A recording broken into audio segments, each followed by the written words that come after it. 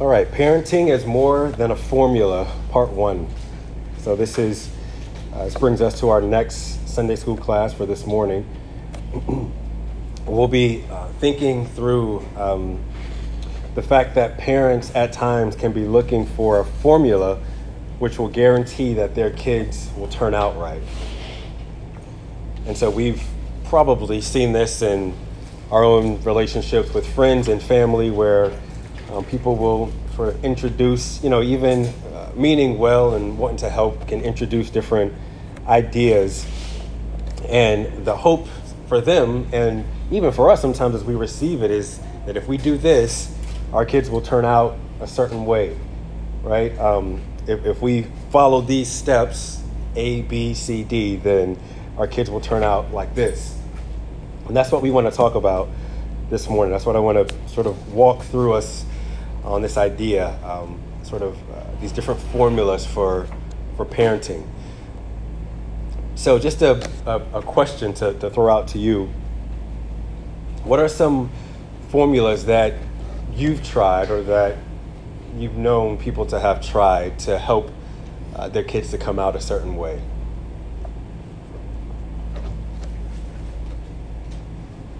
I don't know about a formula, but when we moved to Orlando, we selected the area we were living. We looked at all the grades of the public schools in the area, Yep. thinking that, if the grade is higher, that means we have a better chance of a better education and it'll turn out right. Sure. Yep. All right. So having that as a test to determine, how your kids may turn out. Yeah. Yep. What else? That's a good one. What are some other things that you can think of? Do the opposite of the negative things that happen to us when our parents. Right.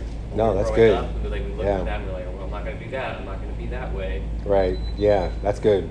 So look at our own experience, things that happen with us, or certain maybe styles of parenting that our parents had, and we say, well, we didn't like that, and so we'll do the opposite in the hopes that our kids will turn out a certain way. I think that happens a lot, even subconsciously. We don't even realize we're doing that. Yeah, that's good. That's good. So I've heard of education formulas. I heard of public school, Christian school, homeschooling, right? And not that there's anything necessarily inherently wrong with these different models, public school, Christian school, homeschool. But when we engage in these things, or when we look to them or get involved in them with the hopes that our children would turn out a certain way, I think it can be dangerous. And so the problem here is using formulas to get children, again, to turn out a certain way. If I do this, it'll guarantee that they come out like that, right? So it's not wrong to have an idea of, how you want certain things to help your children in their development and maturity. But when I say formula, I mean this A, B, C will automatically equal D if I just follow the pattern, right? So it's a formula for how we want our children to turn out. There have been parenting formulas, right? What other formulas, or what formulas you've seen maybe your friends have, or our brothers and sisters, family, and we say, well, they did this, this, and this, and then we sort of want to follow that trail too. And often you see the kid comes out a completely different way, because it's not that simple to just follow a pattern to get to that end. They even have there are even church-based formulas, right? Sunday school, Awana, VBS, summer camps, youth groups, family integrated church.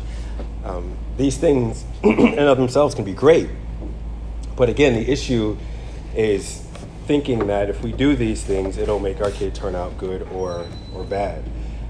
We find ourselves even using these church programs for a substitute for our own intentional and obedient parenting.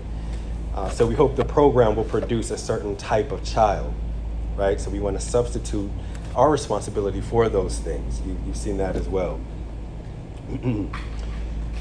So B, on your sheet there, most of these formulas that I've mentioned have some strengths. I'm sure we can think of strengths and weaknesses to any of these, from Sunday school to Awana, VBS, all those things.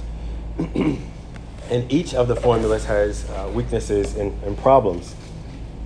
So if you've ever been involved in any like Awana or VBS programs, I'm sure you can think of things about them that prove that they're not the best strategy for shepherding your child's heart. I'm sure you can identify something in them where you say, well, I don't like the way they do that, or I don't like the way that they sort of work through that thing. We can always identify those things in those different programs. Parents who have tried each of these formulas have experienced various results. D on your sheet there. Parents who have tried each of these formulas have experienced various results.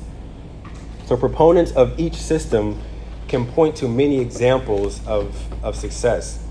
If I'm really passionate about, I don't know, VBS, for instance, the VBS that my church hosts, I can point to all these positive things and good things and beneficial things about that VBS program. And even do so with a sort of blind eye to things that maybe aren't so good or things that can be improved, right? So whenever we are passionate about whatever formula we might have in mind, we can look at all the successes in it and maybe have a blind eye to the failures. So there are also examples of failure, again, in each of these formulas. Proponents of a given system will often blame all failure on a user error. So the parents didn't properly follow the directions provided, which is why their child didn't find success in this specific formula, right? This specific program. And many parents, because of this, they go from formula to formula looking for the answer, right? So they find themselves putting too much stock in the program to parent their children to produce the perfect child, so that they get disappointed when their child doesn't come out a certain way, or if they find a fault in whatever that program is. So the program or formula is used in a way that it was never meant to be used, right? So a VBS and Awana, a Sunday school class even, if we if we put them in a category and expect of them to do something that they were not meant to do, then we're going to be disappointed. If we send our kids to a specific camp and hope that the camp will change the nature of our child from being really bad to all of a sudden being very obedient, we're going to be disappointed when that doesn't happen. It was not meant to operate in that way.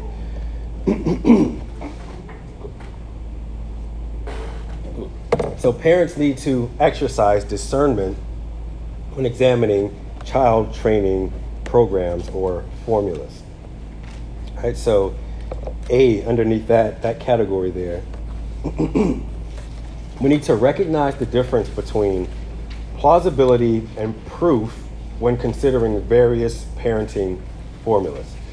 So let's take a look at Acts 17:11. Who wants to read that for us? Acts 17:11. Harrison? And then someone else go to Ephesians 4:14. All right, Kareem? And then I'll go to 1 Thessalonians 5:21. So first, Acts 17:11. Now these Jews were more noble than those of Thessalonica. They received the word with all eagerness, examining the scriptures daily to see if these things were so. All right, then Ephesians 4. 4:14.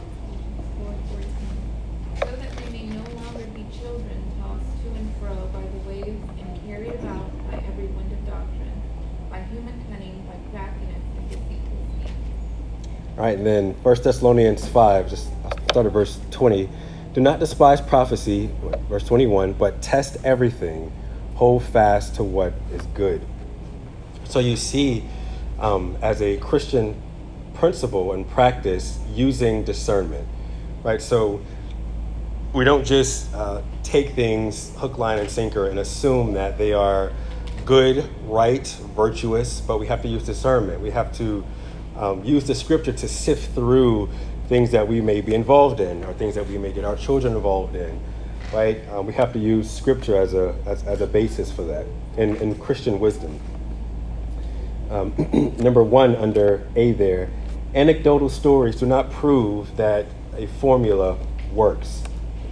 In other words, a person's own casual observation of how a formula worked in one person or two people or even three people doesn't mean it's absolutely guaranteed to work the same way with you or your children.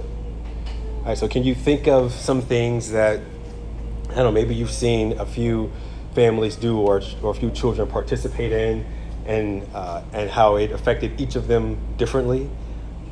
Whether it's a program, whether it's a, I don't know, school, whether it's an activity or something.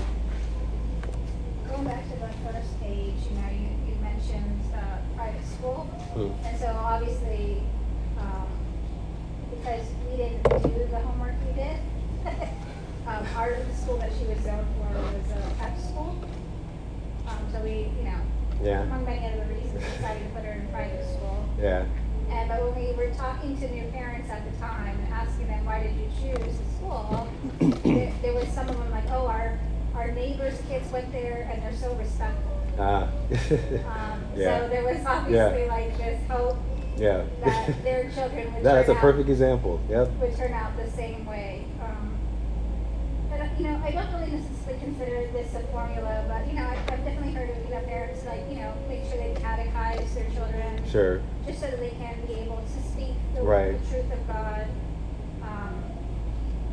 But I think the key word is guarantee. Right. So I think as long as it's just a hope that you're building a foundation. Right. Because ultimately it's going to rest with God. Yeah. Yep. That's good. So. Yep. And the thing here that's a great point. That's a great example too. The thing here that makes it a formula is just that. If you do this, it guarantees these results, and that's what we want to steer away from in our thinking about this. Harrison? Yeah, and along those lines, people often slightly twist Proverbs 22:6. It's a common verse used for this stuff. Is train up a child in the way he should go. Right. When he is old, he will not depart from it. But they absolutize it, and it's guaranteed. Right. It's not. And Right. It's just a slight twisting of it because it is generally true. And but then looking at the bigger scope of things, we're called to live by faith in this life.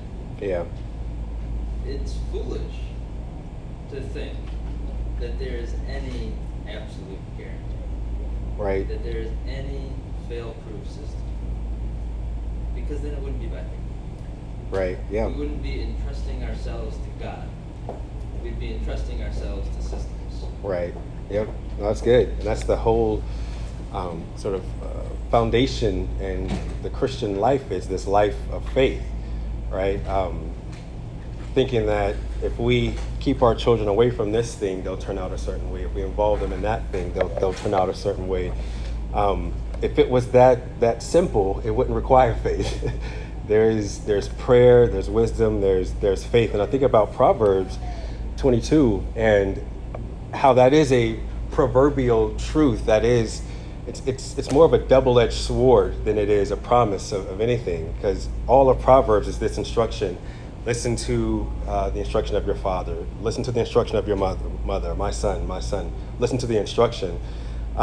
It's instruction because there is instruction needed for the child lest they go a certain way, which means they can go a certain way. So when you think about Proverbs, train up a child in the way he should go. Train them up negatively, and it's difficult for them to break from that. Train them up, positively in the commands, and it's difficult for them to break from that. And it's not salvific; it's a pattern of life. I think about my own experience when I got saved sometime in between my senior year in high school and my first year in college, and I remember, I grew up in a house where we went to church every Sunday, sometimes Wednesday, sometimes Friday. And I remember when I got my first car, or my second car, I was like, well, I don't have to go to church anymore. 'cause I'm a man. I can drive myself where I want to go. And I remember I stopped going to church. I told my mom, I'm not going to go to church. And she was like, okay. And she left. And I was shocked. Like, it was that easy? I don't have to go to church on Sunday? And I think I was an unbeliever. I think I was out of church for maybe 2 weeks. And I was sitting at home Sunday morning, and it just felt weird. It's like, I'm supposed to be somewhere. And by default, I'm putting on my clothes, getting dressed, and I'm driving to church. I'm not with my mom, I'm not with my family. I got my own car, and I'm driving to church. An unbeliever. I have no desire for holiness, the word. I haven't seen my sin, but it was a pattern just sort of set by default, by experience, rather, I should say, in my conscience to go. And the Lord eventually, he saved me. During that time, those few months actually in between high school and college, he saved me. I went to church one day of my own accord, heard the gospel, and I've been walking in faith since. So again, so Proverbs, it's more proverbial. It has a negative end and a positive. It can be negative or positive. So anyway, but that's a great point, Harrison. Second, number 2 under A, A there. Sometimes the scriptures quoted for whatever formulas doesn't prove what the formula advocates or claims. So at times we can misuse scripture in order to confirm our own perspectives about a certain thing. If we're adamant that, I don't know, kids, spending a certain amount of time, in the backyard each day is the best thing for them. And we go to scripture and we find some verse, and it has nothing to do with it, but we use it to prove our point. We do that for all sorts of things. And that's not the best way to approach that. 3, an advocate of a particular formula may sound very persuasive without actually proving that this formula is true and biblical. So zeal doesn't prove something works. Passion is not a stamp of approval for something being biblical, right, or wise. Because we grew up with a specific thing and it's worked for us, doesn't mean it is absolutely foundationally biblical. Proverbs 19:2 says, desire without knowledge is not good, and whoever makes haste with his feet misuses or misses his way. Desire without knowledge, not good. Whoever makes haste with his feet misses his way. So there's a warning against a sort of hastiness without discernment, knowledge, and the application of that. So again, we want to be mindful of that too. 4, contrary data may be ignored or explained away when we become passionate or when someone's trying to get us to believe something about a specific way of training our children. When someone is presenting a formula for how we should parent our children, and they say things like, this is the only way to do this, that's probably a red flag. Because it doesn't make room for nuances and the child's personality and the family dynamic, right? Proverbs 18:17, the one who states his case first seems right until another comes and examines it. Again, this is all under the umbrella of using wisdom and discernment as we think about raising our children. What's good for them, what's not good for them, what's positive, what's negative. 5, some of what is asserted is demonstrably false. For instance, I'm thinking of a friend I had some years back, and when we first had our son Caden, and there was like a baby boom in the church, and all these wives were pregnant, and there was just all this advice going around. Everybody was sharing stuff, and you want to make sure you don't make the wrong move, or else your kid's gonna die. It's never the case. They're always fine. But I remember a friend saying, I know this couple, I've never heard their baby cry. He never cries. He said, well, when he has a wet diaper, they change him right away so he doesn't cry. He eats every 2 hours so that he never has to cry for food. And you go talk to that couple, And you say, does your child cry? I say, of course he cries. He's been crying all night, actually. But for this person, my friend, that couple hours he spent with them a week, this is what he saw, and that became the sort of rule. And, oh, your children don't actually have to cry. You can keep them from crying if you just do this, this, this, and this. And, of course, that's not actually true. So, again, some of what's asserted concerning certain formulas for child raising are demonstrably false. 6, we want to be good Bereans when listening to anyone who tries to tell us how to parent our children. Now, I'm not advocating for this sort of you can't tell me anything and, I know my child better than anyone and my, perspectives on my child are always, infallible. That's not wise. Because you're the child's parent doesn't mean that your perspective of the child is always right. There's a pride in that pushes against wisdom, the wisdom of your parents, maybe the wisdom of, wise friends and counsel and stuff. So we don't want to think that way, but we do want to be good Bereans. We want to listen, we want to contemplate, consider, and then apply things that are good and helpful and tested. B. Well, actually, any questions before I go to B? Thoughts, questions, concerns?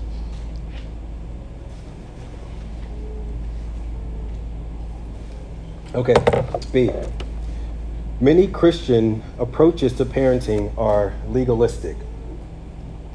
Legalism involves going beyond the scriptures, right? Legalism is making a command out of something that God has not commanded.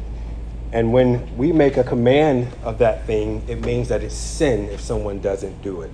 So that's the danger of legalism. If we have an idea about our parenting and we say, well, scripture commands that we do it this way, that means that by that person not doing it, they're sinning against God. And we don't want to get into that territory. Someone go to 1 Timothy 3:16, and then someone else go to Proverbs 30, verse 6. Who wants 2 Timothy? Yep. And then Proverbs 30. All right, Jessica? All scripture is breathed out by God and profitable for teaching, for reproof, for correction, for training in righteousness, that the man of God may be complete, equipped for every good work. Proverbs 36. Do not add to these words, lest they rebuke you and you Thank you. So again, we don't want to go beyond scripture and our parenting principles, right? 2 there, it is very important to distinguish between what scriptures command versus one of many possible ways to fulfill our responsibilities to God. All right, so the scriptures may command us to do something.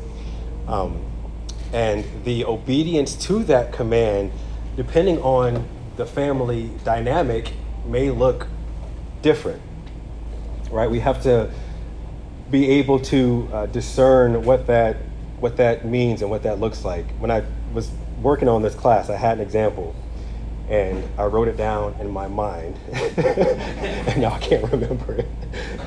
But making that distinction between what Scripture commands and one of a few ways to fulfill those responsibilities. Well, let me ask you, what can you think of, a scripture that you can think of, where you would say obedience to this may look different for different families, right? So we're thinking about parenting, thinking about child rearing and stuff like that.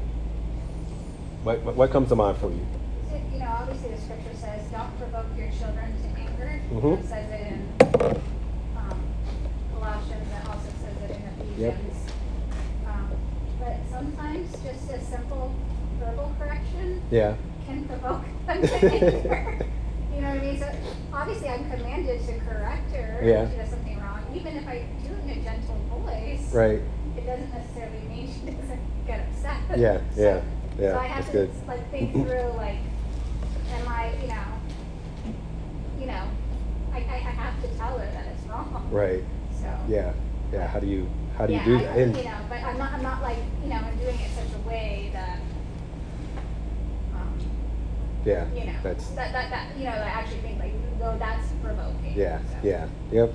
Yeah, and having sort of an awareness of your own heart, right? How you're saying it, at what point, like at what time you're saying it. Is it the best time to? Not that I'm perfect. I definitely fail. But, You're not perfect? You sure? No, I get that. Yeah. You had a thought? I haven't. Yeah. Whoever spares the rod hates his son, but whoever loves him diligent to discipline him. Okay. Yeah. Like, take that in different ways. Yeah, or apply it in different ways. Yeah. So I'm a advocate of spanking, but I think there can be ways that people can look at that and abuse the good command of it, or say, well, it must be with, I don't know, this type of tool or that thing, or at this time, or whatever. You can add to that and I think abuse it.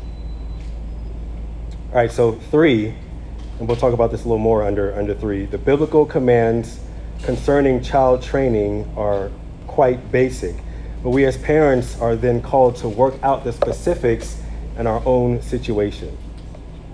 So I think about if you, an example of this, I think, if you tell a 10-year-old to go get into the bathtub, it's time to take a bath, and you tell a 2-year-old to go get into the bathtub, it's time to take a bath, and you have the same expectations on both of them, that can be abusive, because the 10-year-old, of course, has a wider capacity. They know what that means. They've had experience.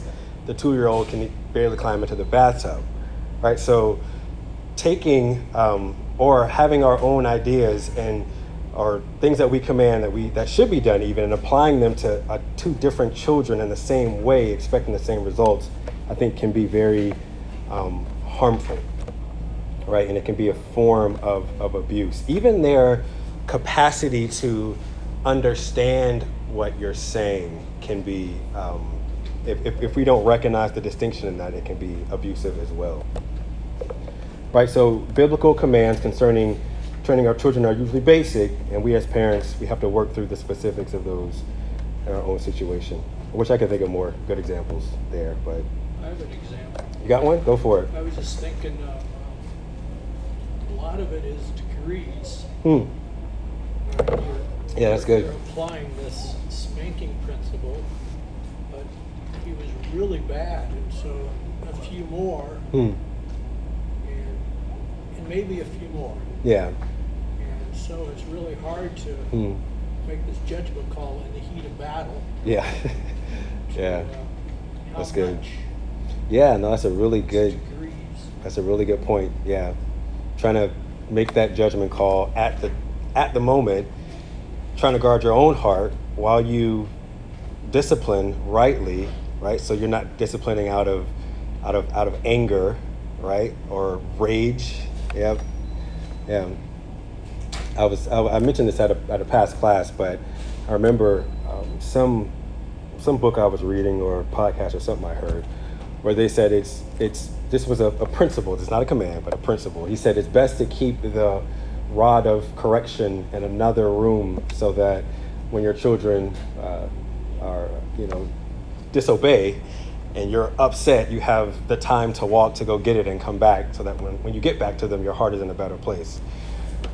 But children disobey in every room every day. So what room do you put it in? But again, it's a principle, right? It's a principle. Exactly. You can think of ways in which that doesn't work, but again, these are just principles for that person that worked, apparently. But yeah, so we can think of different things and that we've heard or read that may work for one person but doesn't work for everybody in the same way. Okay, 4. Some make their particular methodology law while failing to acknowledge that other approaches are equally valid ways to fulfill biblical commands. So back to treating things that aren't explicitly commanded as commands. And hopefully just by saying this, it'll help us to have some awareness of when that might be happening in our own lives or as we talk to people. We don't want to be those who, again, go beyond Scripture. I just have one example. Yeah. when Sayla was little, I would get approached all the time, like, are you gonna homeschool your daughter? You know, and I was just like, well, why don't we just, say, have you guys made a choice on what educational path you're gonna pursue? Yeah. You know what I mean? Because, why are we saying that one way? Yeah. Like, that kind of statement made it sound like that was the right way. Right, right. And, Yeah. Where other ways, God might be calling, your children to public school. God might be calling them to private school. God might be calling them to homeschool. I knew one family that had like 7 kids and they had all 3. Yeah. Yeah. Yeah. So, I think even the way we ask questions of people should just be a little bit more broader so that we don't make people feel like any choice that they have is the wrong choice. Yeah. When scripture hasn't said. That's good. So. Yeah. That's helpful. Yep. Okay, 5 there. Some believers impose their extra biblical rules and preferences on others, which we sort of talked about. And then 6, sometimes the extra biblical rules or traditions become more important than the scripture actually teaches. So Mark 7:8. I'll just go ahead and read it since I'm close. It says, "You leave the commandment of God and hold to the tradition of men." And in the context here, Jesus is speaking to these Pharisees who have, for the sake of their own tradition, neglected God's commands. So again, that applying that in principle here, not having a view of our own parenting style as a rule for everyone else or as a command for them. 7, some people actually claim divine revelation for their child training methods. Have you ever met someone who's done that? I did. I used to go to a church where that happened a lot. I probably did it myself a few times. I didn't have kids back then, but just generally. That's something that can happen too. I had a dream about this thing where the Lord showed me from a conversation with this person that this must be done. That's not healthy either. 8, what is not biblically mandated as a family choice. So we don't want to, again, in that same vein, give commands to something that's not biblically mandated. So we should have room for liberty and nuance. The Bible leaves a lot of areas for Christians to disagree and still love one another. All right, so our family dynamics, direction, preferences they shouldn't cause us to have disunity where you can't hang out with a certain group of people because they let their kids do A, B. I mean, use discernment, right? Certain things you shouldn't. But generally speaking, we as Christians who are all trying to strive to honor God in how we raise our children, we should have room for nuances and space to disagree and still love one another well, right? 9, extra biblical formulas often fail to take into account legitimate differences between kids and between families. All right, so again, I want to sort of throw this out for you. Extra biblical formulas often fail to take into account legitimate differences between kids and between families. So what are some differences between kids that you think should be considered in parenting and certain formulas and certain principles? I'm trying to think broadly here. In kids and in family dynamics. Introvert, extrovert. Okay. And what are some situations you think you would? My sister got all of the extroverted DNA. There was nothing left to give me. Is that a thing?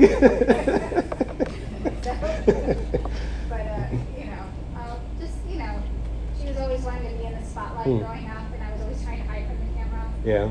The video camera or whatever. Yeah. So, Yeah. Yeah. So just, my parents, because we were only a year apart, treated us like we were twins. Okay.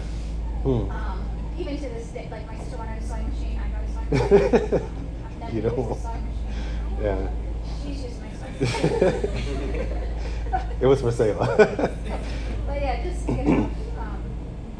Yeah. Yeah. So would you say in that they're treating you both, just from your example, the same way can be harmful or good? Do you see positives and negatives, and you having two different personalities, but sort of being expected to respond the same way? You don't have to get into like Yeah, your deep heart yeah, I mean, issues.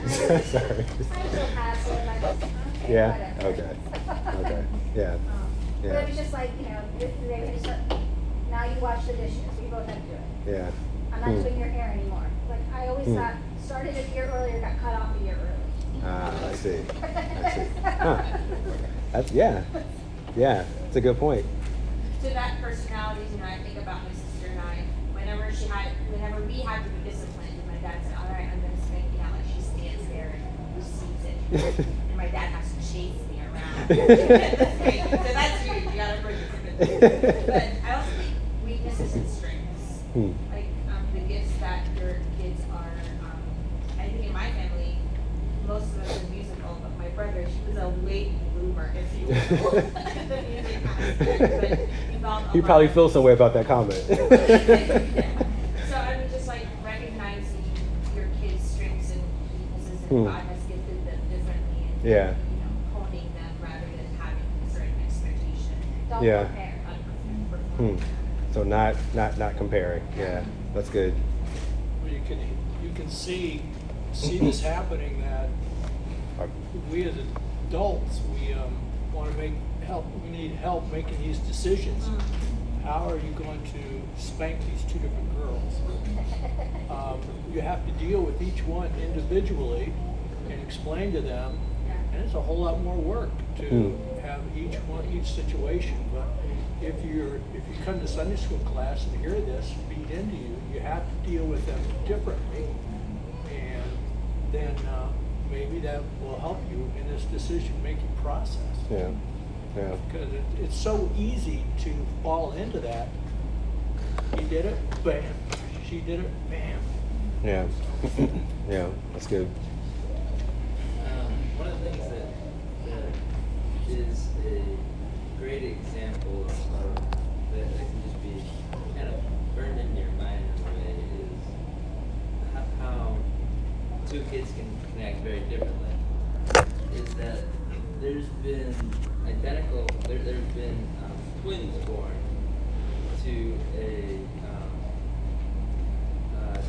to a mixed couple that one kid is very dark and the other kid is very light, pale and deep Africa, Okay. and but they're twins. It's what? Yeah. How's that possible? Yeah. This because we often think of these characteristics. Oh, well, they're immutable. It's a guarantee that they're going to be the same because they're twins. But even in that, it's not a guarantee. So how can if that, which we would think is so set in stone? Yeah. Biologically, yeah. All these other things. Yeah. Yep. It's nuances. It varies. And just thinking back to your point, like I've noticed something in my own kids, just the different personalities. My daughter's both of them. My son is very tenderhearted. My daughter as well, but she responds differently to correction. So if I, say something with a certain tone, she acts like I just spanked her. I did. But that for her is enough that Daddy's upset with me, and it's different for my different children. So even having more than one, you're trying to identify the nuances in each. Now, there are biblical principles that underlie all of them the same. It's not to say don't, do those things, but identifying to degrees and nuances with each and what that looks like. And that's not always hard. They don't come with the manual and you just read it and say, okay, this is what I do. It's often by experience. You fail, you try, you succeed, you fail, you succeed, you succeed. It's sort of like the index, the ticker. And so that's just what parenting is, at least what I found. But any other thoughts? Any other examples?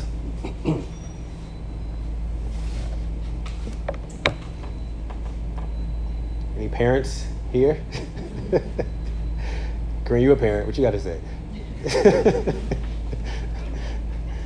That's my wife, by the way, so I can do that.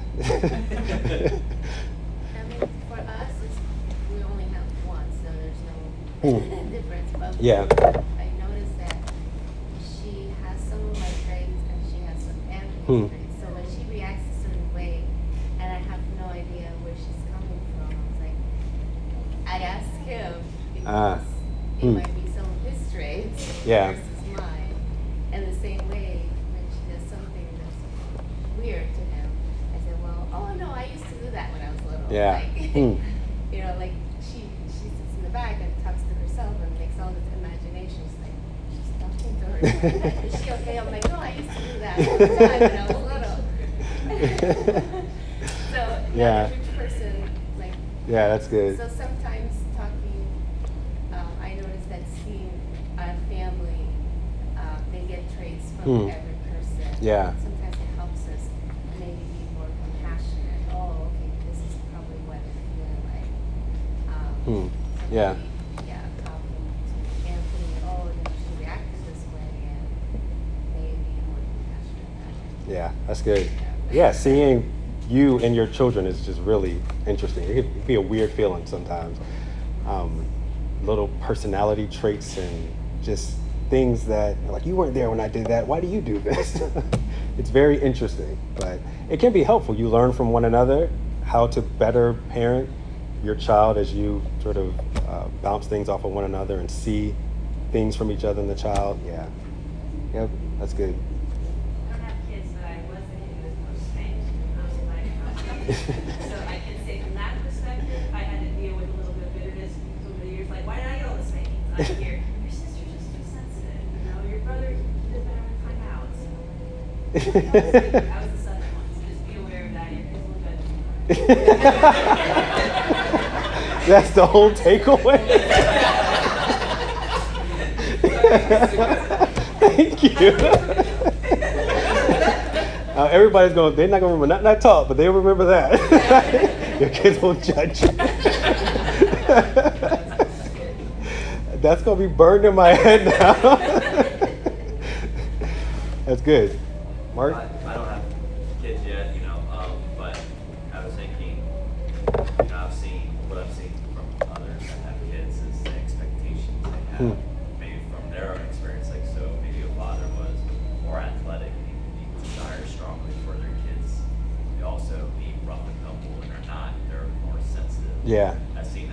So I can see that from the outside, like that little turmoil. You see some other extremes, like that come to mind is I never really watched it, but it was a show where moms were cheerleaders, but they're putting their kids through cheerleading, like little girls, and they had this pressing, like, it's an idol, and they're living what they call living through your child thing, where you kind of try to live through their life. So it's a really bad, unhealthy. Yeah. And the bad expectation. I was just reading through Samuel and the 8 boys, looking for the one that would be called and it being David. Yeah. He was out in the field because he wasn't expecting him to run up the litter. Right. But these strong, tall men, and they were rejected over and over again. It's like, where's the 8? Yeah. So this expectation, I think there's principles there. Yeah, that's good, because we can get into a practice of trying to create our child in our image, right? So how we talk to them, how we discipline them, how we encourage them, how we love them, it can be geared towards, I want them to, and it's not somebody else's expectation or their formula, but it's your own formula that you've created. Like, the cheerleader, or, I was a track star, I want my kid to be a track star, or I was a baseball player, or, A better version of yourself. Yeah, right? So I started at 7, they're gonna start at 5, right? So we gotta be watchful of those things as well. And it's not always sports, it can be a whole gamut of things. Just, that's a danger for